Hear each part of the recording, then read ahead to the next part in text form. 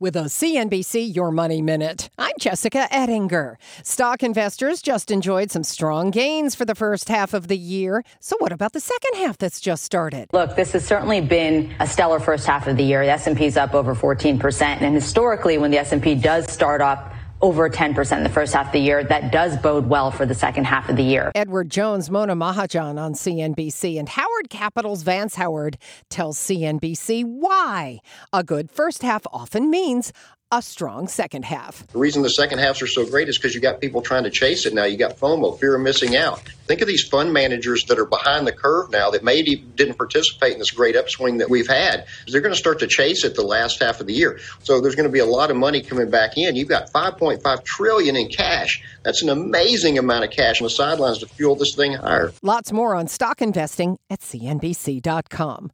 I'm Jessica Ettinger, CNBC. Sometimes it takes a different approach to help you unlock your true potential. With Capella University's game-changing FlexPath learning format, you gain relevant skills you can apply to your career right away. Earn your degree from an accredited university and be confident in the quality of your education.